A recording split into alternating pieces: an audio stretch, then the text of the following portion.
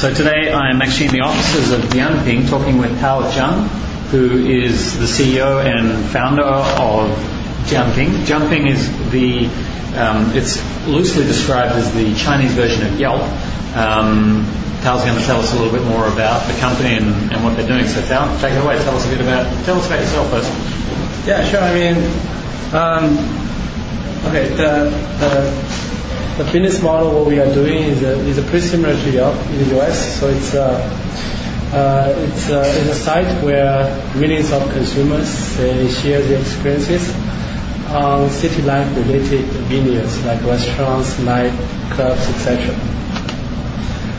Dianping actually was founded in early 2003, which is actually 2 years before Yelp was founded.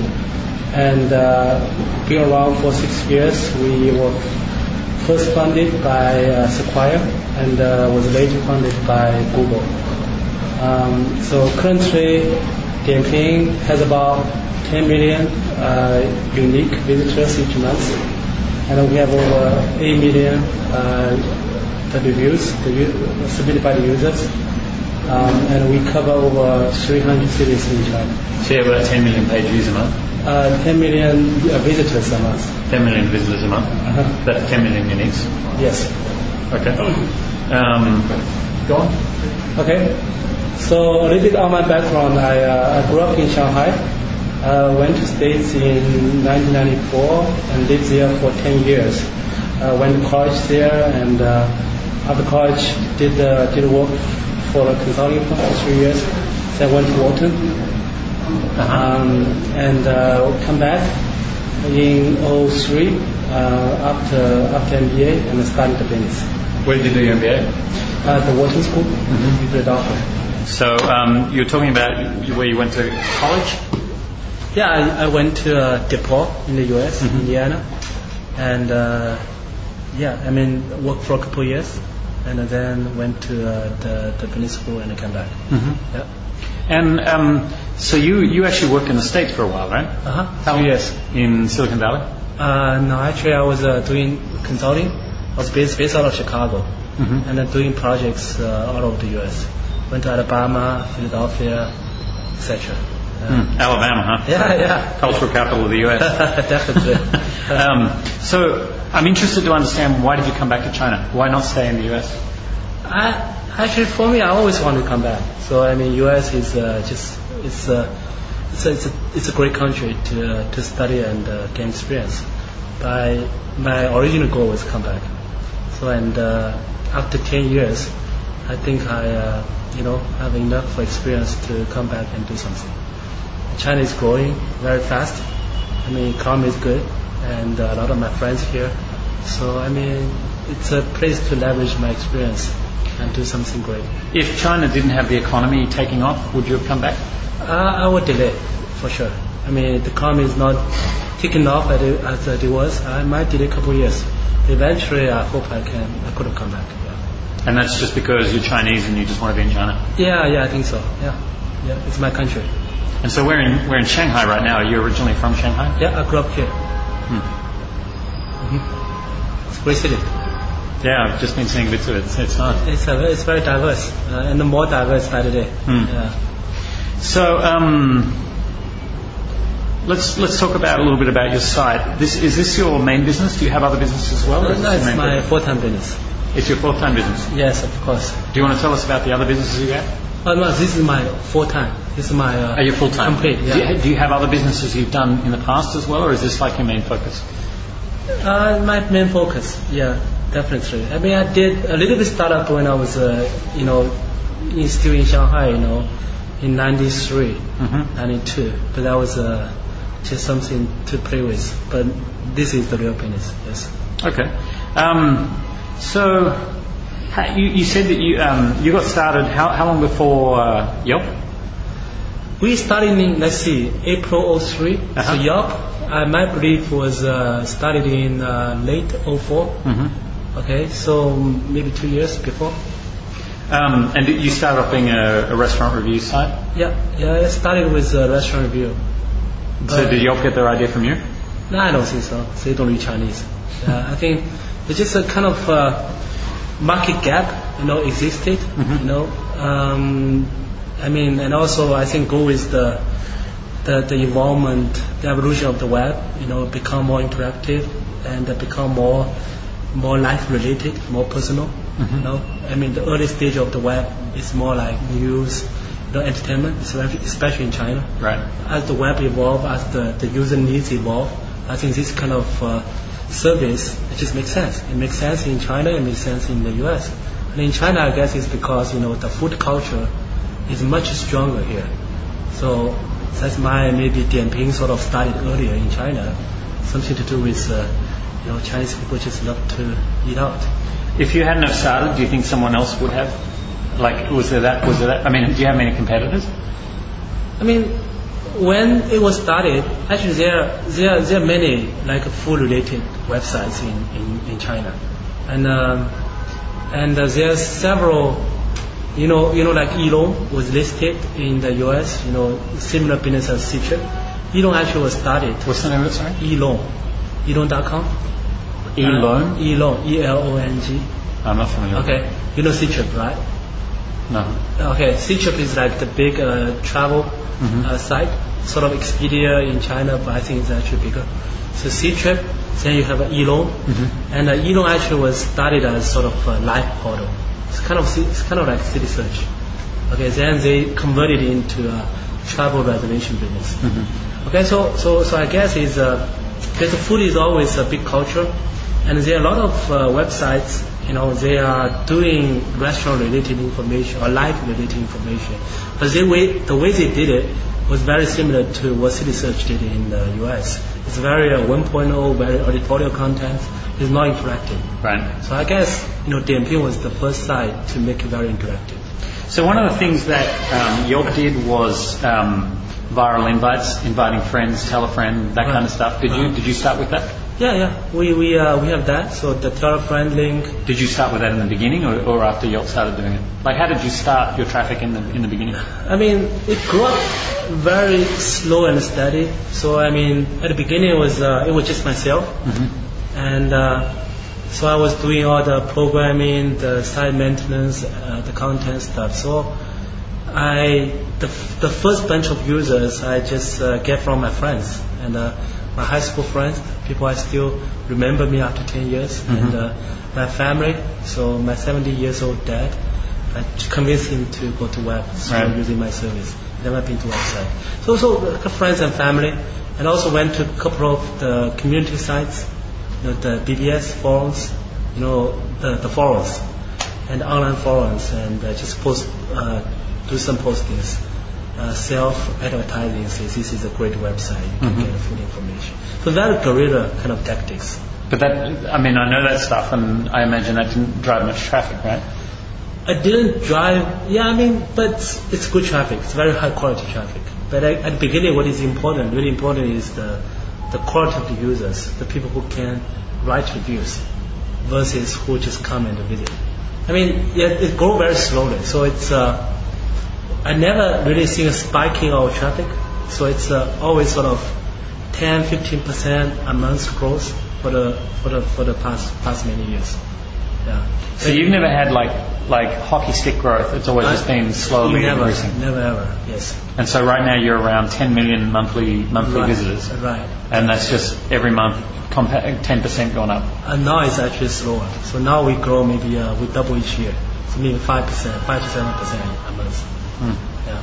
Do you have any major competitors? Is there anyone else that's getting, say, 5 million visitors a month? Not really. No, actually, this kind of model is actually, when you look back, it's actually tough to do. We don't really. We have a lot of copycats on the way, but we never really see somebody does exactly what we're doing. Why is that? I think it's sort of a community kind of thing, and to build a community, it's not easy, and it sometimes needs some luck, involved. You look at the US, Craigslist, still Craigslist, right? Don't really have closest competitor yet. Somebody try to catch up. Yelp, there are several people doing what Yelp wants to do. Like Judy's book, right? They all got funded, but only Yelp survived. Right. I think doing a community, it takes some time and patience, and not necessarily money. Money actually is not that great, not that important. Time and patience and luck. I mean, it's just hard to replicate your experience.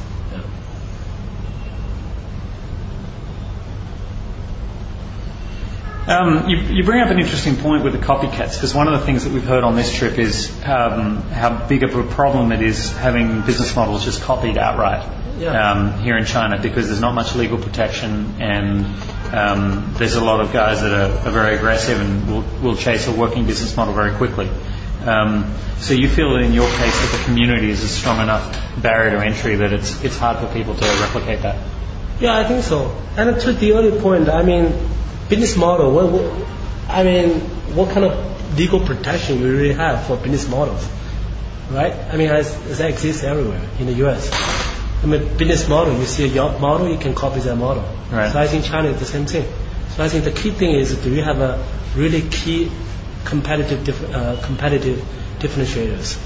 You know, you can keep copycats away. So in our case, the community help us. So what are your key competitive differentiators then? I think the community is number one. Mm-hmm. So the loyal group of users in each city. I mean, think about it. I mean, even though in Shanghai we have 15 million people, maybe like 4 million, 5 million young people. I mean, among 5 million young people, how many people really want to write reviews? 1%. Right. So actually the number of people who will contribute is very finite. You don't have a lot of people like that. So they are here. So that's our biggest assets. That's number one. Number two is as the business grows, I mean, the brand becomes actually pretty important. I mean, in the US you have the guide, in the Europe you have Michelin Guide. Mm-hmm. For this kind of like life guides, the brand actually play a part. So, I mean, the reviews or the ratings from Dianping, because Dianping is a trusted brand, actually worth a lot more just from some random source. So the brand becomes important as well. That's really two most important. And so is this site is now a well-known brand in China? What's that? Dianping is now a well-known brand in China? Yeah. I mean, in big cities, ask any young people, they will know. Yeah. Shanghai, Beijing, Guangzhou, almost every office people will know, especially the ladies. Our main demographics is 20-35. Similar young to your office friend. ladies. Yes. Yeah. Okay. So I'm interested to understand a little more on traffic. How have you gotten your traffic? Has it been through public relations? It doesn't sound like it's been through viral, like specifically tell-a-friend viral marketing. Like, what has been the approaches that are working for you to get traffic? I think it's word of mouth. I mean, it's friends. They may not use the tell-a-friend link, but they tell each other. So it's more branding, public relations type stuff? We don't actually do a lot of that. I mean, I think it's the users, they are doing it themselves. So it's not through some kind of public campaign or marketing campaign. We've done a lot of that, but it's not very effective. I mean, I think the best traffic is come from people telling friends. And that's one. And the second, definitely the search engine. Okay. We do a pretty good job in terms of SEO, mm-hmm. which I think SEO is critically important for Yelp and Amazon. For us, I mean, SEO is important. Search engine brings a lot of traffic. So, and which is the main search engines bringing traffic for you? Right now, definitely Baidu. Mm-hmm. Baidu being the number one Chinese search engine. Yeah, sure. Uh-huh. And what else? Google. Mm-hmm. Baidu and Google. Maybe just could you tell us then a couple of pointers for people optimizing that are used to optimizing for Google and Yahoo and the US search engines? What's different about optimizing for Baidu? It's the same. Is it? Yeah. We don't really optimize for Baidu. We optimize for Google, and the results turn out to be pretty good for Baidu. You optimize for Google, and it works. Why would you pick Google over Baidu? I mean, because Google has a lot of discussions on it, and a lot of people in the US and here talk about how to optimize for Google's. And Google, they are more transparent in terms of what they do, what they don't allow to do, and then you can optimize for them. Baidu is kind of opaque a little bit. That's really interesting. So even though Baidu is 80% of the Chinese market, you optimize for Google just because there's more information about how to optimize for Google. Yeah, sure. And that then works for Baidu. Yeah, works for Baidu, mostly. But we don't know how to optimize for Baidu because they are not very transparent. What would be an example of a Baidu-specific trick? I don't know. That's why it's... so we only care about how to optimize for Google, and it works for Baidu usually. Fair enough. They have their own tricks, but we don't know. They don't publish it. Right. There are not a lot of people that discuss about it. Well, I'm sure other people have figured it out, though, right? Because there's money in it. Yes, but still, I think we don't see a lot of literature on that. A lot more literature on Google than Baidu. Can you tell us something that people have found in the past that's worked, that was a Baidu-specific trick, just to give us an example of... Actually, I don't know. I don't know. Yeah. Okay.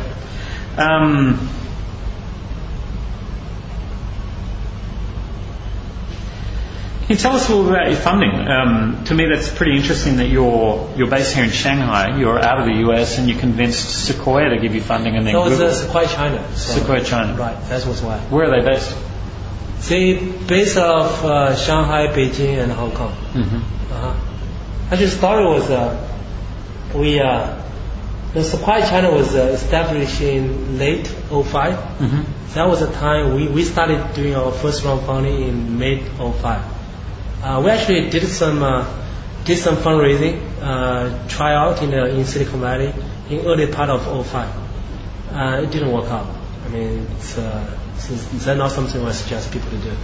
So we come back to China and look for funding, and Sequoia China was just getting established at that time. And we knew the guy, Neil Sun, which was the founder of Ctrip, and I was a founding partner for Sequoia China. We actually knew him before, so he was. We also talked about some angel investing at that time. Okay, and then I mean, it didn't make sense at the earlier time, but then when he joined Sequoia China, so we actually know each other pretty well already. So we actually is one of the very first company got founded by Sequoia China. Has Sequoia been good to work with? I guess you've got to say the answer is yes, right? You're going to be like, no. Yeah, I mean, they are pretty hands-on. So, I mean, that's good in a sense. Yeah. Leave us alone most of the time. Yeah. Who do you work with most closely at Sequoia? Steve G. And so then, so you firstly was Sequoia China, and then you've had follow-on with Google. Yeah, that was a year later. So the first round was closed in mid 2006, and a year later we closed with Google. And is that Google China or Google US? Google. I don't know how they are corporate structure, but it's a Google China. We talked to the Google China people. Yeah, they're actually part of the whole sort of business development team. Yeah. And so why would that seems like maybe an unusual investment? Why would and is it a conflict of interest? Why would Google invest with you? I mean, for them, my understanding is Google, their strategy was for the search. One is mobile, and the other is local. I mean, Dianping definitely fit into both local and the mobile side. And in China, one of the strategies we want to compete with Baidu was try to put more focus, build up the local search side. And Dianping will help in that regard.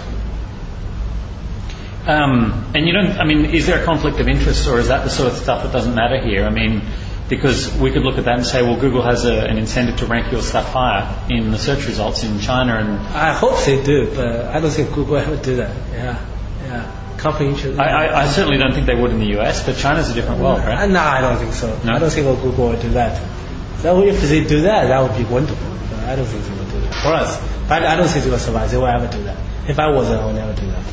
And I mean, does that then hurt you with Baidu? Does Baidu rank you lower because they know that you're Google? It didn't happen yet. Yeah. Hope not. Fair enough. And so, can you talk about have you raised money since then, or have those been the 2 rounds? Just 2 rounds. Can you talk about how big the rounds were? No, we didn't disclose that. Okay. And today, are you profitable? Yes, we are profitable since November last year.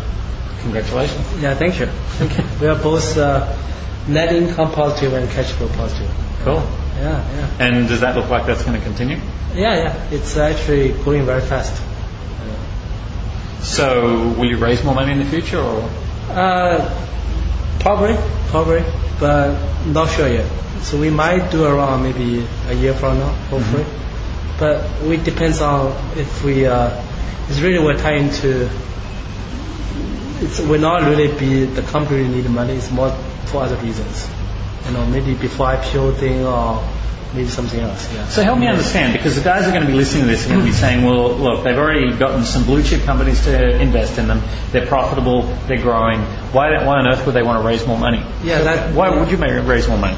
If we raise money, definitely it's not because the company really need the money. Mm-hmm. It's definitely for different reasons. One could be a pre-IPO. You need a kind of mezzanine round to have some money, right? Mm-hmm. It's expensive to go IPO. Mm-hmm. And also it could be you want to do some M&A, okay? Mm-hmm. And also it could be maybe there are some old angel investors or old investors they are not patient anymore. So they want to get out, like what happened to Alibaba, right? So what happened to Alibaba? Maybe you can tell us about that as well. What happened to Alibaba was that's a typical case. Was Alibaba was funded, SoftBank and a couple other investors, right? Mm-hmm. That was in 97, 98 maybe. Mm-hmm. I couldn't remember. Okay, and actually Alibaba has been doing very well for a long time, but they for various reasons they don't want to go IPO. One of the big reasons is Taobao. They spend a lot of money trying to build up Taobao. You know Taobao, right? Taobao is like eBay, right? Not eBay, yeah. They just beat up the eBay in China very well. Mm-hmm. For whatever reasons, Alibaba side is doing very well, but they don't really want to go to IPO, and then they create dilemma for a lot of investors. The investors they have some investment criteria, horizons. They have to get the money out. So what happened was they did they had a strategic investment, okay, from the Yahoo, right? So Yahoo was like 40% owner of Alibaba. So Yahoo come in and put a lot of money in it, and also cash out some of the old angel investors, things like that. And Alibaba waited a couple more years and went IPO 2 years ago. Yeah. And so those investors now lost money because they got out too early, right? It depends how you think. They don't necessarily think that way. Yeah. Depends. But they would have made a lot more money if they hadn't done that, right? That could have. But another example actually that was sidetracked. That was like you know Tencent, right? The mm-hmm. biggest internet company in China, the most powerful one is Tencent. Right. And it's probably one of the best run companies. And Tencent was, it was like close to $20 billion US, mm-hmm. 15, 20 billion, something like that. And their net income growing like 100% a year. Mm-hmm. Okay, amazing company. What happened was before they went IPO, okay, there's a company in South Africa called MIH. Okay, they buy out all the old investors. So they are like 55% owner of Tencent. Okay, and they bought out maybe at $100 million US dollar valuation. They bought out. They got bought out at $100 million. They investing $100 million, something like that. Okay, $100 million US dollar valuation. Bought out all the old investors, which include the IDG Ventures. And now they haven't sold all their shares, and they keep the most of their shares. So what's that $100 million worth now? 50 million investment. Now it's like almost 10 billion. All right, so they had a good return. Yeah, so it's that things happens. IDG really, I don't know. Different people think different ways. You have your investment horizon. You're happy. Who knows what's going to happen to the company? Different people have different views. So that's kind of sidetracked. Yeah. No, but that's what I'm here for, to learn more about some of this space. Yeah. Now, one of the things that I imagine you saw recently, maybe about 2 months ago, was that Yelp had a lot of public relations problems. They've been getting complaints that their sales teams have been pushing too hard on local businesses. Right. And there's almost been like the way it was implied was it was like bribery or something like that, or blackmail into paying for Yelp listings, and that became quite a problem for Yelp. Have you had anything like that happen here in China? PR perspective, no. I mean, not really. We did get sued, but that's a different story. We did get, that was like many years ago, that's 3-4 years ago when the company sort of first started. We got sued by the restaurant several times because they say the reviews on the website, okay, are derogatory. They want to take it out. Okay, and 3-4 times, and we won 2 or 3. The other one, the judge say, okay, it is derogatory, take it out. So I mean, so some things like that. It's more on the user review side. So we haven't done the monetization yet. But for I read the news about the Yelp problems they are facing. I mean, there's something you just have to manage. I think it's gonna come out. I mean, for us, I guess it's a matter of time, and also how we're gonna manage that. I mean, a lot of times it's I would imagine the story are not as simple. I mean, for one thing definitely for a big sales team, and you will have different kind of people. I mean, maybe some sales people just get hired and they don't get proper training. Right. They do something proper. I mean, on an individual basis. That happens. Well, when that happens, that is definitely going to happen. Especially it can happen in any company.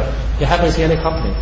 And is that a Yelp policy? I doubt it. I mean, if Yelp really does that, I mean, that's not a smart move, right? So our company will never allow people to do that. So it definitely will happen on an individual basis. And also, other things is really always the salespeople's fault.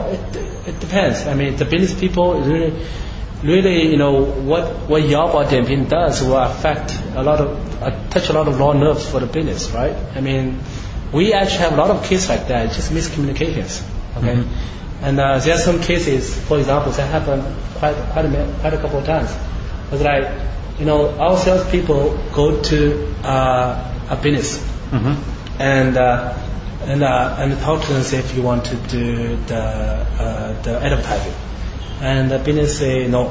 Okay, the sales people go back. No, nothing happens, right? And then a couple of days later, the business people found out, like they think they found out, the good reviews were taken out. Okay, then they derive from that is saying, okay, because we didn't do advertising with Dianping, and then they take out the reviews as a punishment. Is that true? No.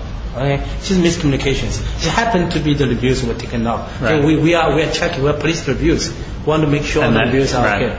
Right. So that I imagine, but we have a lot of miscommunication like that. But it's not become a PR problem as Yelp has. But that happened a lot, and 95% of the case are miscommunications. Right. So on to that point of removing reviews. It's a big problem with fake reviews, and I've just seen in the news TripAdvisor. People are saying that is TripAdvisor even like worth paying attention to anymore because so many hotels are just basically spamming it. Right. And they're even TripAdvisor's now putting warnings on some certain pages saying we believe that a lot of the reviews on this page may have been fake, so be extra careful. Right. How are you handling that fake reviews? That's a big problem for us too. It's a big problem. I mean, as you become more influential and the more people try to spend it and try to trick it. So we just always try to do better. I mean, we have some certain policy in place. I mean, from the technical perspective, I mean, we actually control what kind of reviews will be shown up. So we have some kind of eBay kind of star systems. So every user, I mean, depends on activities on the website, you get certain points. Okay, if you log on once. And so the user has more positive reviews than the reviews get shown first. Not necessarily positive. If the user log on, they get points. If they write reviews, they get points. So kind of like a credibility score. Right. Okay.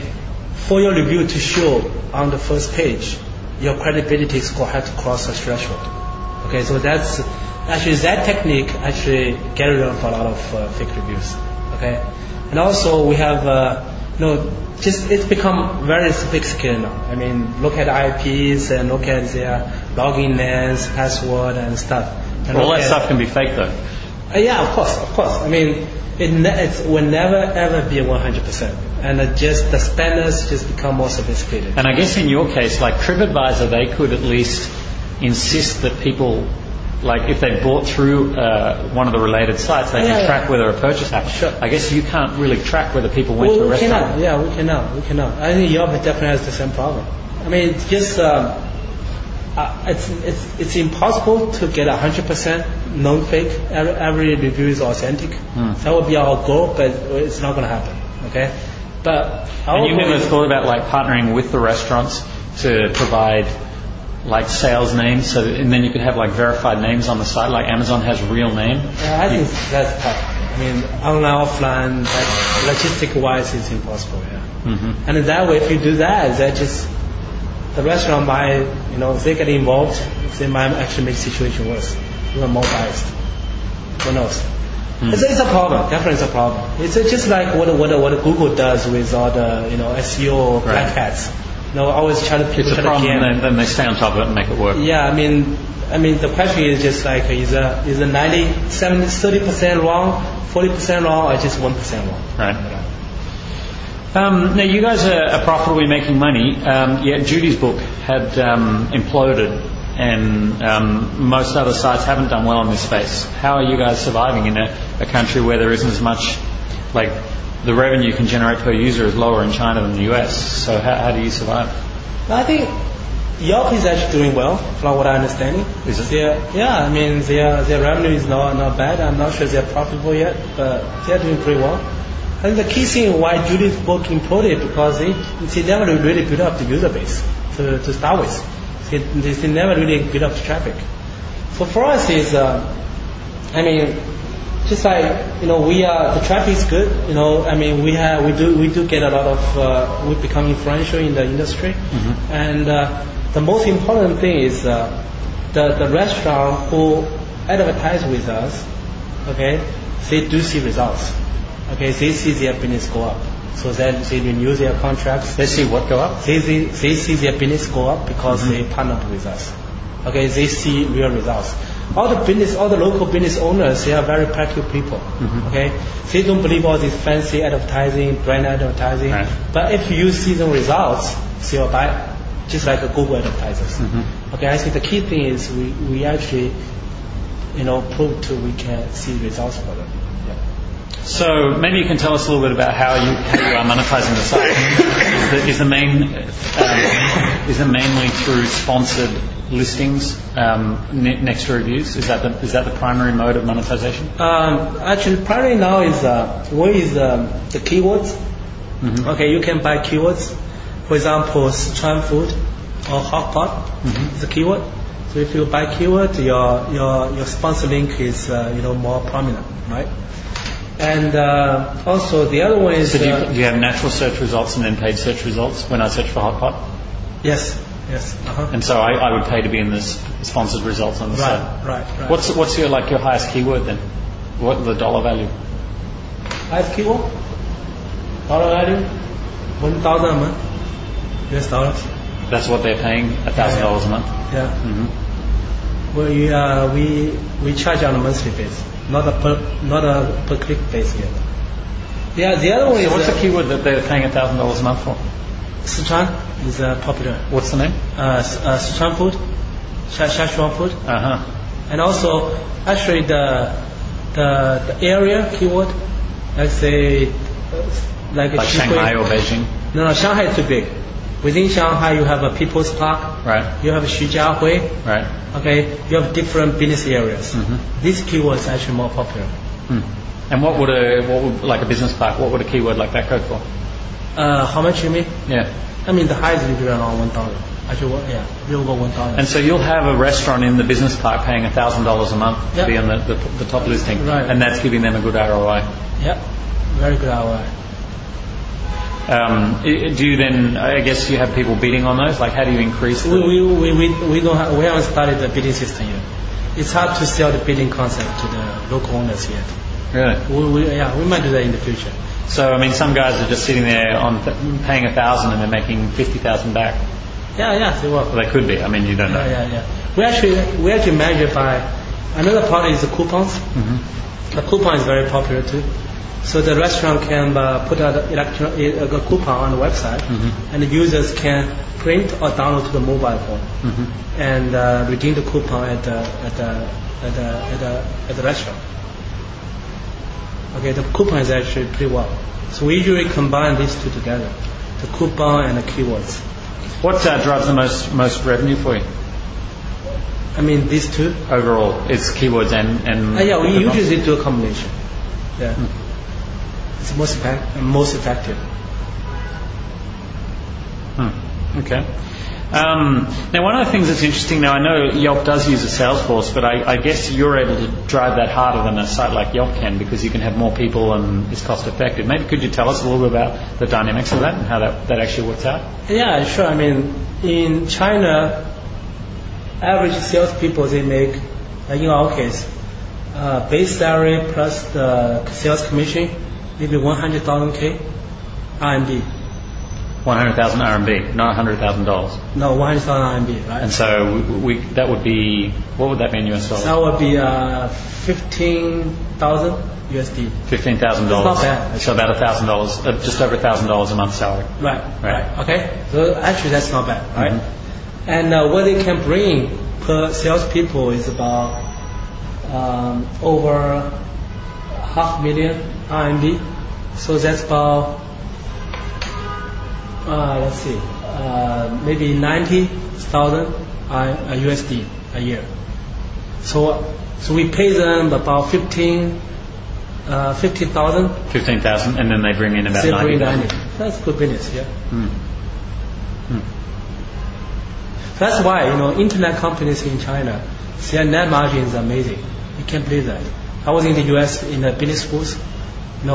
For any company, if they can have double-digit net margin, which is a good company, right? Mm-hmm. Microsoft, Google have maybe 25% right. net margin. And so what are your net margins? Can you talk about that? No, we are not to that point yet. We're still scale up. Do you know what the net margin for Tencent is? 40%. Mm-hmm. 40%, and for Ctrip, 35. So why are the net margins are high just because salaries are so low and you get so much more leverage? Yeah, I think one of the things is salary is low, and actually the revenue is not that low. Is that going to change? I mean, the Chinese currency has already devalued quite a lot over the last 6 months, right? It will change, but I don't think it will change in the next 5 years. China is just the labor market is very big. I don't see that change in the next 5-10 years, the cost structure. Yeah. It will definitely change. Maybe 20-30 years from now, it might. Yeah. And so what that means for now is if you're a good Chinese internet company, you can have, and you're in front, you can have massive margins. They all have, all the good companies, Tencent, Alibaba, Baidu, Ctrip, NetEase. They all have about 30-40% net margins. Okay. Which is amazing.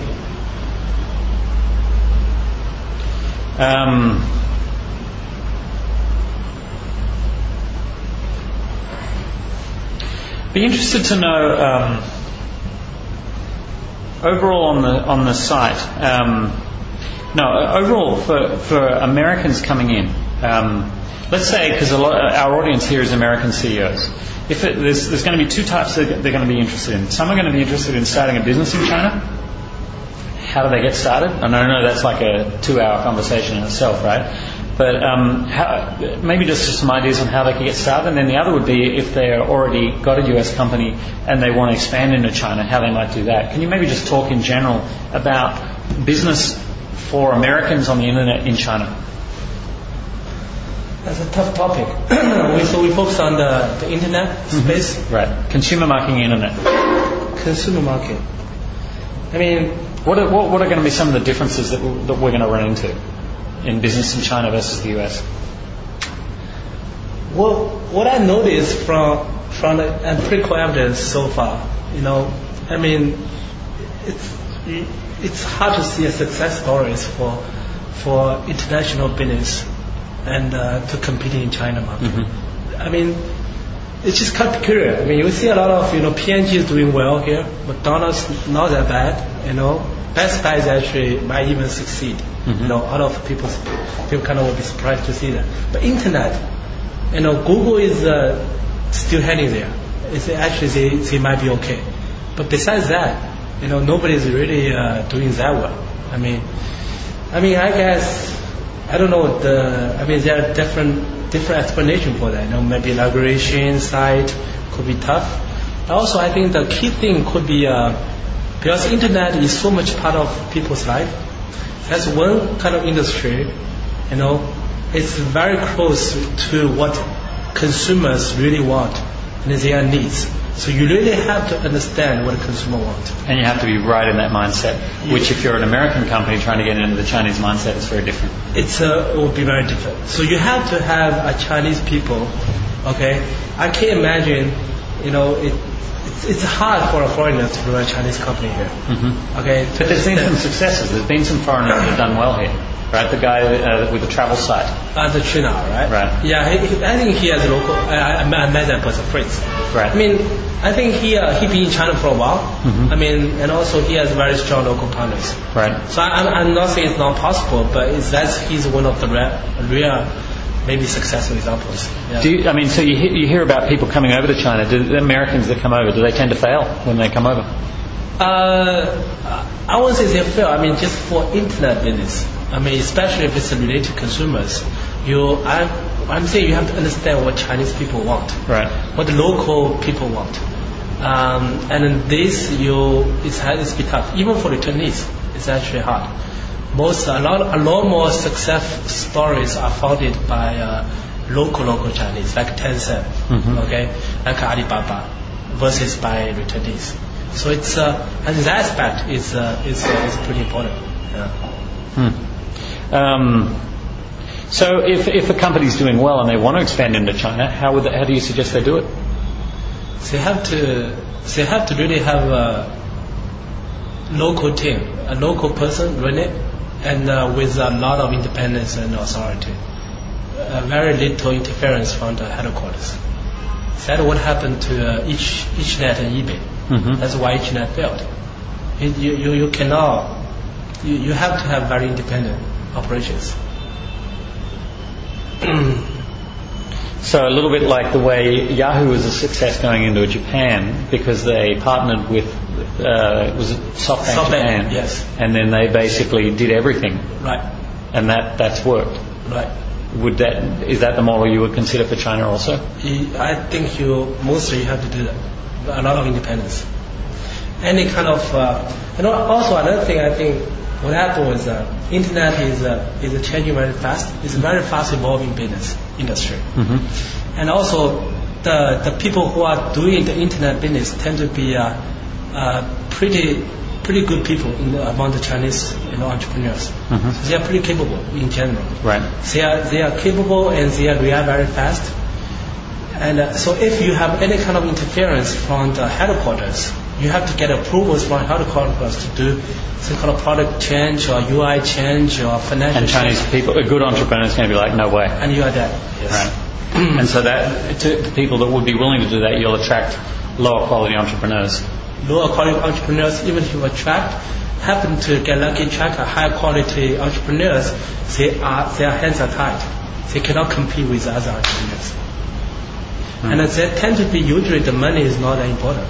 That's what also I think that's another key thing with internet business. Money is more commodity in a sense, especially for some internet company like to-do kind of type. You need a lot of bandwidth costs. Mm-hmm. So in wrapping up, could you maybe just give us some more general pointers for Americans wanting to understand the Chinese market? It's obviously very interesting for a lot of people. You've got massive scalability, incredible cost efficiencies, a country that's growing dramatically. What are the sorts of things? How can Americans profit off that?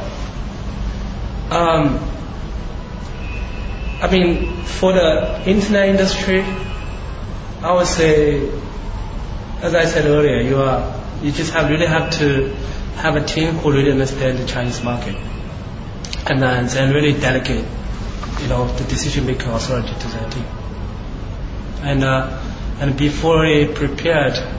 In my view, I just do see it's hard to compete on the internet space at least, but I do see a lot of other success stories in other industries. So, what would be some examples for success stories in other industries? Yeah. I mean, Coca-Cola, P&G, So almost in the internet space, you're saying go and look at some of the big Fortune 500 companies, the ones that have been successful in China, and look at how they did that and then adopt that model to the internet. Is that what you're saying? Actually, what I'm thinking is I think it's tough to compete in the internet business in China. The failure rate is pretty high. But same in the US, right? Yes, I guess so. So unless I think you are as strong as Google, as a product which is very technology focused. I know companies like MySpace, Facebook, that type of business, who does not have really key technology differentiators. Okay, I just don't see a lot of chance in succeeding here. So my suggestion is actually don't come. It's tough. It's tough. So you tell US entrepreneurs not to bother? And not entrepreneurs, I mean the big companies. The big companies. Like MySpace, I just see them, they just change their CEOs in China, right? A lot of shake-up in the US. I don't think they'll succeed in China. MySpace, no chance. Facebook, no chance. Okay. But entrepreneurs, of course, you are like China Fritz. He's a great guy. Right. Big success.